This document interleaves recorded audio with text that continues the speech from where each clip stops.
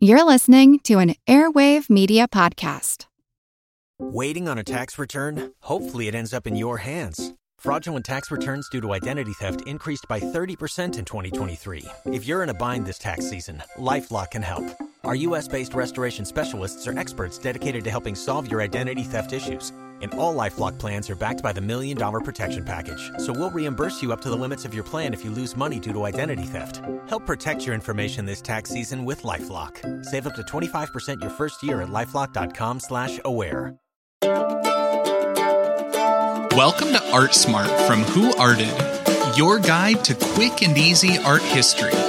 We're cutting through all that art world jargon that doesn't make sense to anyone, because art is for everyone. Welcome to Art Smart from Who Arted. I'm your host, Kyle Wood. Season 2 of Art Smart is going to be starting on Wednesday, July 20th, and I decided to put a bonus episode in the feed today to cover a question I've been getting from a lot of people. In one format or another, people have been asking me for quite some time, how do I make sense of all these different artworks? If I'm being honest, I am at best a mediocre talent, and I have low to average intuition. I'm not a person who looks at a work and instantly gets it. I need time to think and process things. The thing is, understanding art is a skill that can be developed by anyone. I am proof of that. I've found it's tremendously helpful to be systematic in how I read a piece. I would say there are just 3 basic steps anyone can take to gain a better understanding of artwork and be confident as they discuss it. Step 1 is just look. I know it seems pretty obvious when we're talking about visual arts to look, but take note of what you're seeing.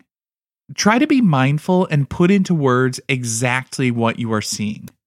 What's the subject? What colors, lines, shapes do you see? What's the technique being used? What materials? How was it made? To take a famous example, I'm going to go through these steps with the Mona Lisa. As I look at the painting, I'm drawn to her face. I notice that my eyes go to her face, and as I look over the work, my attention keeps returning to her face. Her eyes are glancing off to the side. She does not appear to be looking directly at me, but over my shoulder. Her smile seems to fade at times as I look around the painting. Looking at her outfit, her dress looks heavy and ornate. She seems to be seated, and the portrait just shows basically the torso up to her head. The background's a landscape. It looks a bit out of focus. Her hair is parted down the middle. She doesn't have any eyebrows. I could go on and on for quite some time, but hopefully you get the idea. The first step is simply identify what are you seeing. Now, for step 2, start to make connections. Think about what you've seen. This is getting to the experience of the piece. I look at the Mona Lisa, and the smile seems like a smirk. The way she doesn't look right at me, but looks past me, feels like middle school. I imagine going up to talk to her, and she just looks past me at her friends who are laughing behind my back at the absurd notion that I would dare to talk to her. The lack of eyebrows seems unsettling to me, because the eyebrows are so noticeable in their movements, and they help to convey tone in facial expressions. The lack of them makes it harder for me to guess what she's thinking and feeling. As I look at her outfit, it seems very old-timey. It looks to me like a paint wear, honestly. It looks uncomfortable. The background feels artificial to me. It looks like she's not really occupying the space.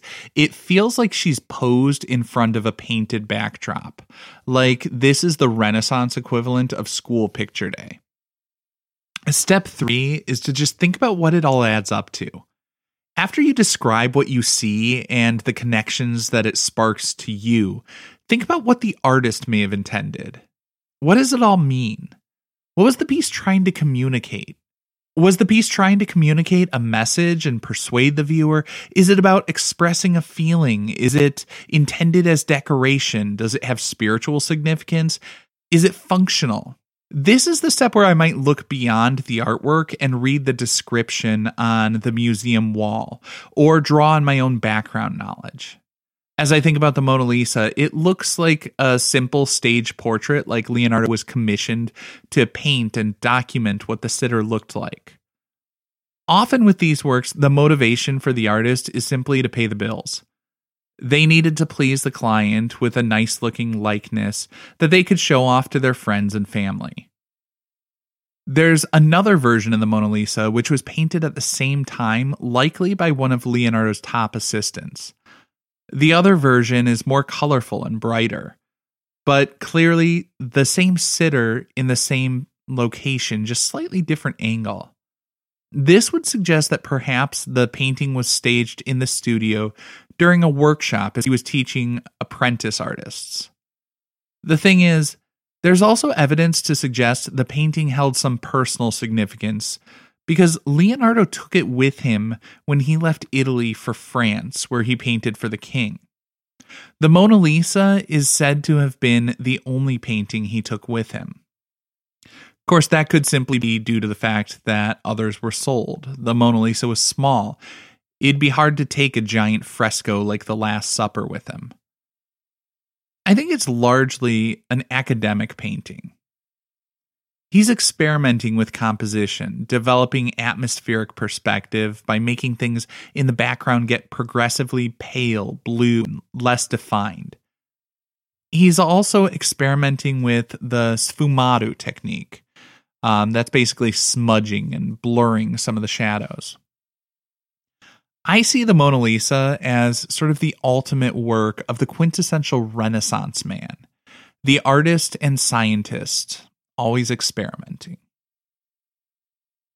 Now, some people may be thinking, that seems like a lot of work and a lot of time dedicated to every work if you're going to go through those steps to make sense of a piece. I would say not every work of art is going to capture your attention. Art is for everyone, but not every work of art is for everyone. Not every piece is worth putting in the time and the effort to go through all of those steps to critically analyze. But when you find a piece that grabs your attention and you want to share it with others, or just figure out for yourself why you like it, look carefully and objectively. Then find the connections that resonate, and finally, infer and figure out what all of those observations mean. Please do me a favor, follow ArtSmart on your favorite podcast app.